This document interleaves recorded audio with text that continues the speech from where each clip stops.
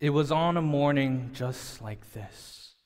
The sun was out, the wind was cold, I had my jacket, and there I sat nervously, silently in my youth room, waiting for something to happen. When all of a sudden, a youth leader stood up, going around asking from one person to another if they were going to go to the upcoming retreat. You see, I had made a decision a week before that, hey, maybe this retreat isn't for me because I didn't have money sitting around. And so as the leader made his way from one person and came closer and closer to me, I started to make up my excuses so that this leader would get off my back. But while I was focused and tuned into myself, someone had interrupted my thoughts and sat right next to me. It was one of the older youth members, and we began to talk about how we were doing, how life was this week. And he said something that absolutely blew my mind away. See, I don't know if I ever told him that I wasn't going to go on the retreat or that I actually really, really wanted to go. But he looked me straight in the eye and said, Tommy, I just paid for your retreat costs, so you're going to go. When I heard this, I was so blown away. I couldn't believe it, and there was so much emotions going through my mind, so many thoughts, and I started to feel bad. Because what did this guy think he was doing? What did I mean to him? Before this moment, only my parents have sacrificed so much and cared so much for me. I was no one to him. And yet, he paid for my retreat costs. There was nothing I could do. And all of a sudden, my body started to respond in a way that I didn't give it permission to do. Streams of tears started flowing from my eyes, and no layer of shirt was thick enough to stop my boogers from coming out of my nose. So many times I tried to stop crying, I was whimpering, but every time I thought about this great gift, I could only respond by crying more and more. See, service that Sunday didn't start yet. And people were probably thinking about, dude, what's wrong with this guy? Is he really hitting puberty that bad? And it was, I'll be honest, it was embarrassing. But when I thought of the gift, there was nothing I could do but feel joy and gratitude that came out through my tears. Have you ever received an amazing gift? Was it that 1998 Game Boy Color? Or was it that job promotion or that job that you've been waiting your whole life to receive? Or was it that bachelor degree that you did so many restless nights for? Maybe it was the man of your life on his knee with a ring. Maybe it was the baby that you've been wanting for so many years. So when you received this gift, how did you react? Were you like me and tears couldn't just stop pouring from your eyes? Did you run around the room and scream and shout? Did you hug your dad even though it was so awkward? Maybe you're one of those people who all you can do when you get a great gift is, no way, man. No way, man. Is that how you reacted? It's interesting how great responses fit so well to great gifts. It's almost as if they complement each other. And it's actually kind of disappointing when there's a gift, but there's no response. I'm guilty of that. Someone has given me a gift before, and all I could do is just, oh, okay. Man, I regretted that response so bad after. I'm sure we've all had moments like that as parents, as friends, as girlfriends and boyfriends, as children.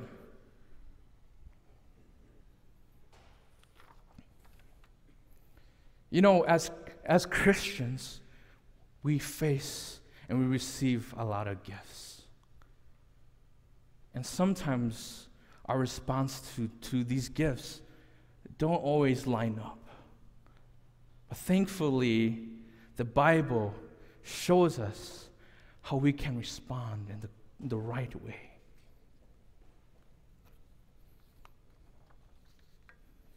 See, the Bible does this by giving us the greatest gift and showing us how we can greatly respond to this great gift. And it speaks true to this principle of life that great gifts inspire great responses. See, the series that we are going through right now is called True Spirituality. And last week, Kubi and Greg did a great job giving us an overview of what a true believer is like. And today, I want us to dive into Romans 12 to see how we can begin to practice what a true believer looks like. So if you want to follow along with me, it says in verse 1, "Therefore, I urge you, brothers and sisters, in view of God's mercy, to offer your bodies as a living sacrifice, holy and pleasing to God. And this is your true and proper worship." See, the author of the book of Romans was a guy named Paul. And Paul wasn't just your average Joe. He wasn't just a guy who just, hey, I'm going to write a diary and just give this to a bunch of people. No, this guy, he was a leader to the people, to the Christians during his time. And if we read here in the verse, we see something quite amazing. There's 3 different parts I want to break this verse down into. This first section is, "Therefore, I urge you, brothers and sisters."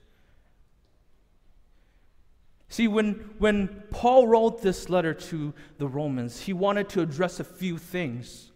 And in the beginning of Romans, because we're starting in chapter 12, the beginning from chapter 1 to 11, he builds this big picture of who God is and what he's done and what he has given us as his people. That's why he says at the beginning of this verse, "Therefore." I was reminded by this great statement someone told me this week. When you see a "therefore," figure out why it's there for. And the reason why Paul starts by saying "therefore" is he's saying that, hey guys, you know I just wrote like 11 chapters. So because of all these things, this great 11 chapters of how I told you that God gave you this, God gave you that. Did you know that you fell from grace? You deserve to be punished. Yet God gave you this righteousness, this gift. Paul says because of that, this amazing gift, I'm going to urge you to do something. Therefore, I urge you. What does the word urge mean? See, Paul, once again, he was a leader. I mean, he had the authority to lay it down. He could have said, hey, Romans, you guys are going to do it, all right? You guys, I'm not going to just urge you. I'm going to tell you to do it. But no, he takes a different approach. Instead of commanding them and instructing them to do it right away, he urges them. And he paints this picture of a friend, of this emotional pleading with the people, coming beside them. Hey, let's do this. I'm urging you. This is great. Come on. This is good. You know, I have a friend at home where every time when we were in high school, he always was like the most persuasive person ever. I would be like, hey, man, I can't come out and play basketball. He's like, dude, come on, man. Let's go play basketball, dude. You could do that later. And he would go on and on and on until I said, yeah, all right, let's go. See, Paul is coming us along these Romans. And he's saying, come on, guys. I'm urging, I'm pleading with you. I'm appealing to you to do this. See, you received this gift. I'm urging you to do something. It goes on to say, brothers and sisters. See, Paul is saying, I'm not just talking to anyone. I'm talking about to you Christians. I'm talking to people who are part of God's people. And guess what? That means that he's talking to you and to me. Because if we are Christians, then we are included in this family that Paul is addressing to. In this next section, Paul says this. In view of God's mercy,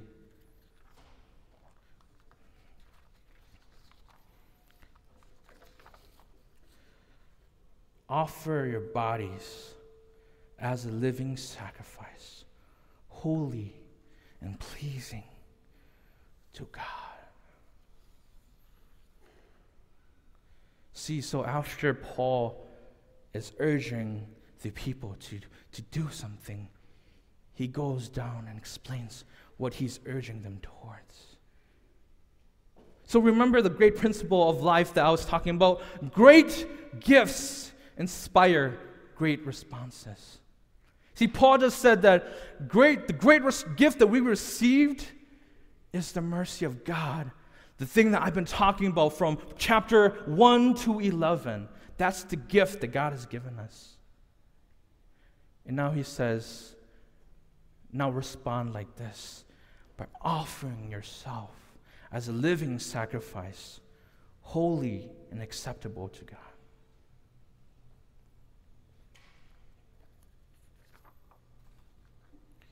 When you think of the word sacrifice, what do you think about?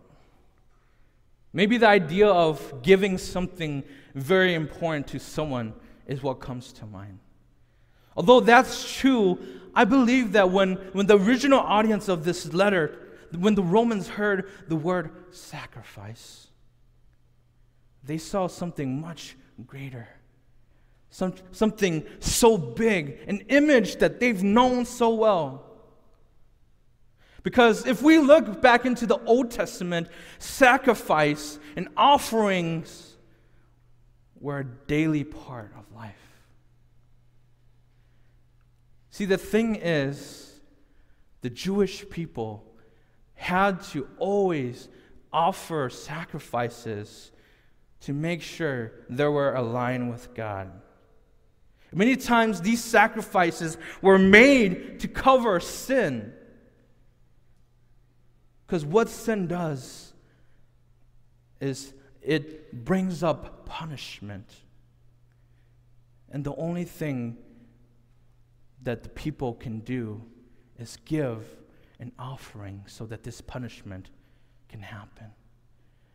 And so when the people sinned, instead of the punishment coming upon them, the punishment came down on the animals that were being sacrificed.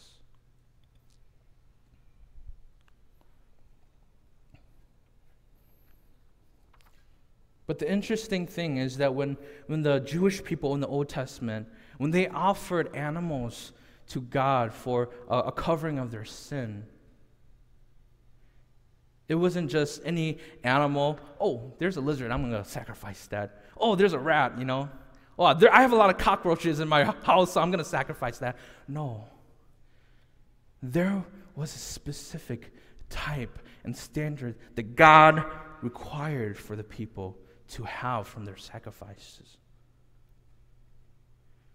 Sometimes it was a lamb without any imperfection.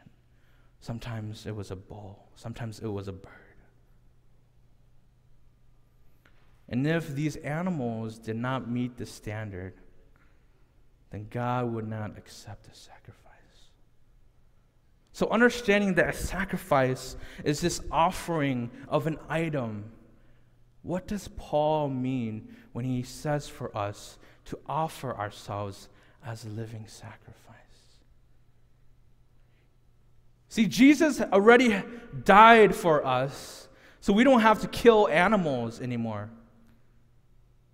There's no need for a death to happen when we offer anymore. So even though when we sacrifice, It's not like what people used to do. This is a new type of sacrifice.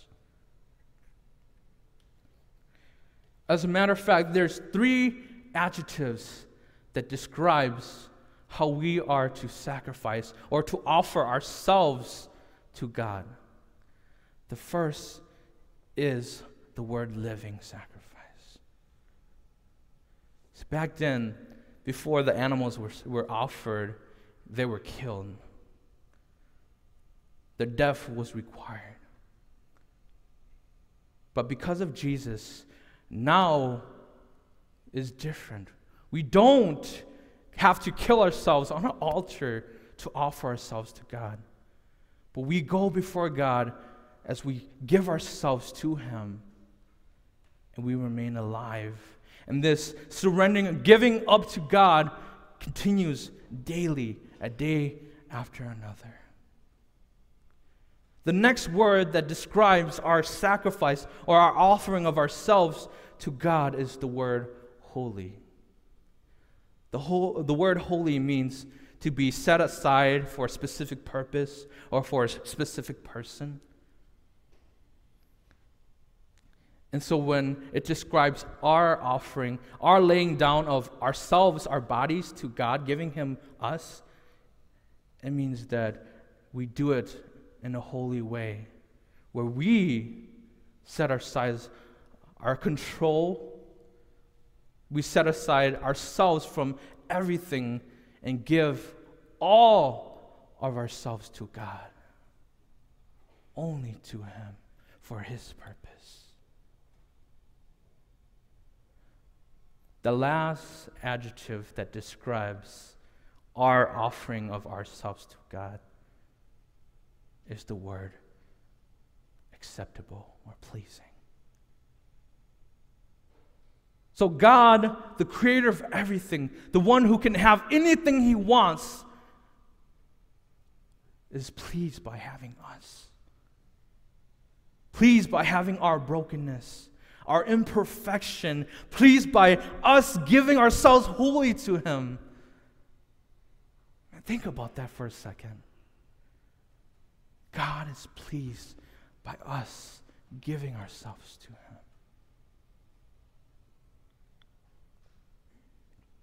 So living sacrifice, holy and pleasing and acceptable to God. In the last section of our verse, Paul finally explains to us why, when we offer ourselves to God as a sacrifice, is the greatest response to God's gift. He says, "This is your true and proper worship." Your greatest response to God's greatest gift to you is worship. You offering your bodies to God, offering yourself to God, is an act of worship. Oftentimes, I think we have a limited view of what the word worship means. And here, Paul expands the meaning. See, worship isn't just that specific time before the message begins. Worship isn't just singing or lyrics or songs. Paul expands the meaning of worship and defines it here by pushing it out of the idea of lyrics and music. He tells us that worship is an expression of allegiance, honor, and praise towards God in view of what He's given us. This is to say that although worship and music and song is part of worship, the full extent of worship is giving our whole life to God. We worship God because it's our greatest response we can give to God in view of what He's given to us. To give us an even more better picture or a more description of how this looks like, I want us to go into Matthew chapter 13, verses 44 to 46. This is the perfect example of a great reaction to a great gift. Jesus tells the story, and he says in 44, "The kingdom of God is like a treasure hidden in a field. When a man found it, he hid it again, and then, in his joy, went and sold all he had and bought that field." Again, the kingdom of God is like a merchant looking for fine pearls. When he found one of great value, he went away, sold everything he had, and bought it. See, in both of these stories, there's two things I want to bring up. First of all, a person finds a treasure. Finds something so valuable, so good,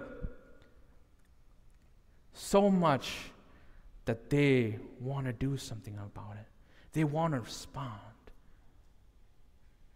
And the second thing is that in both of these stories, the person goes and gives everything they have, everything they own, so that they can get that treasure.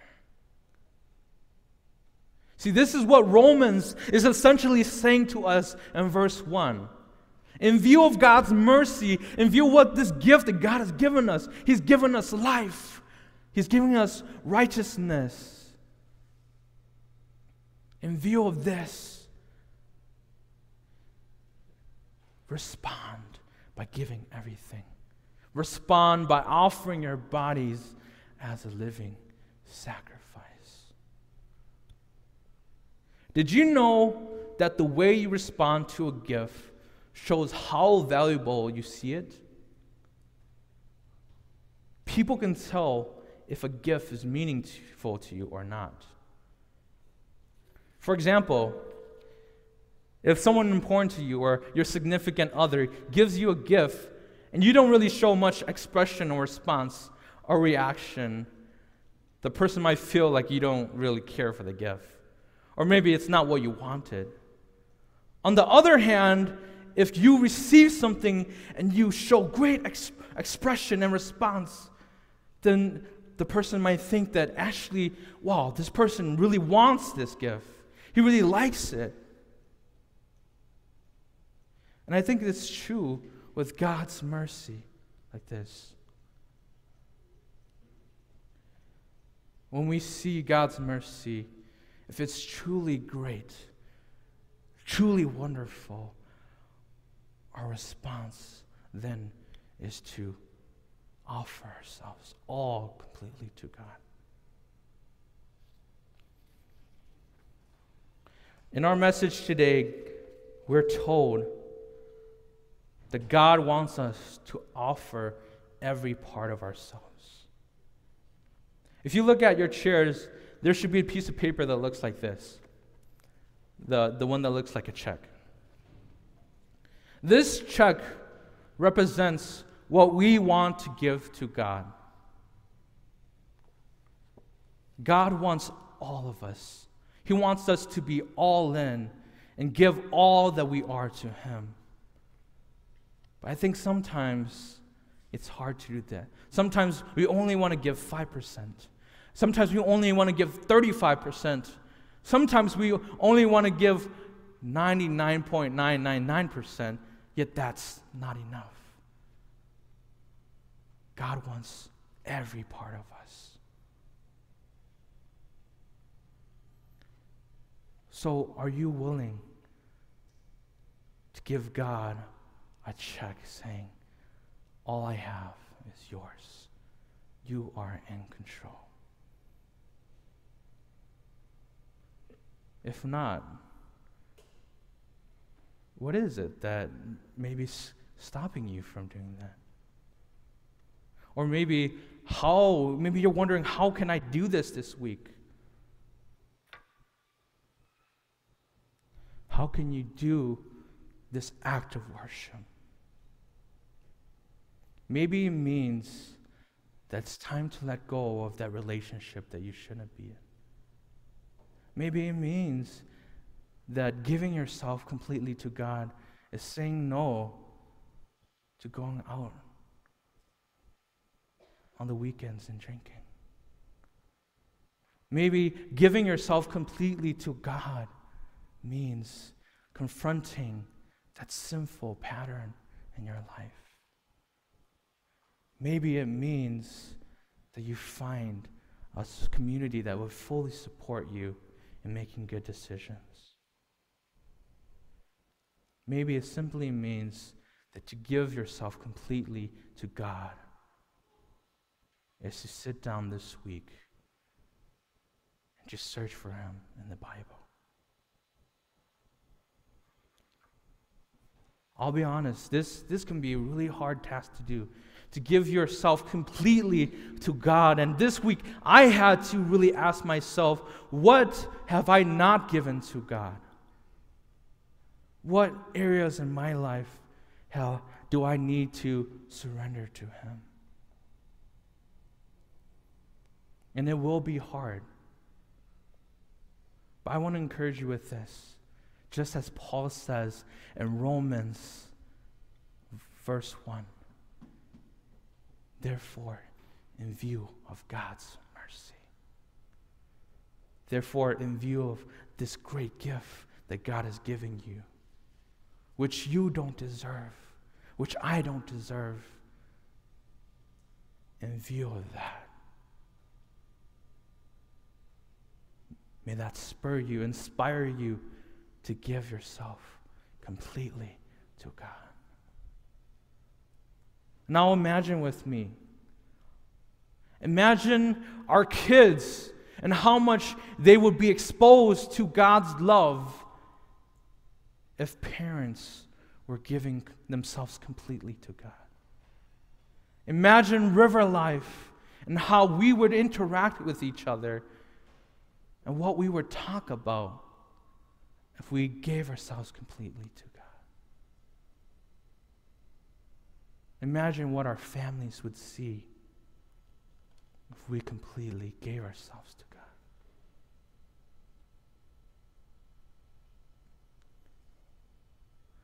I think they would see a true believer. Let's pray.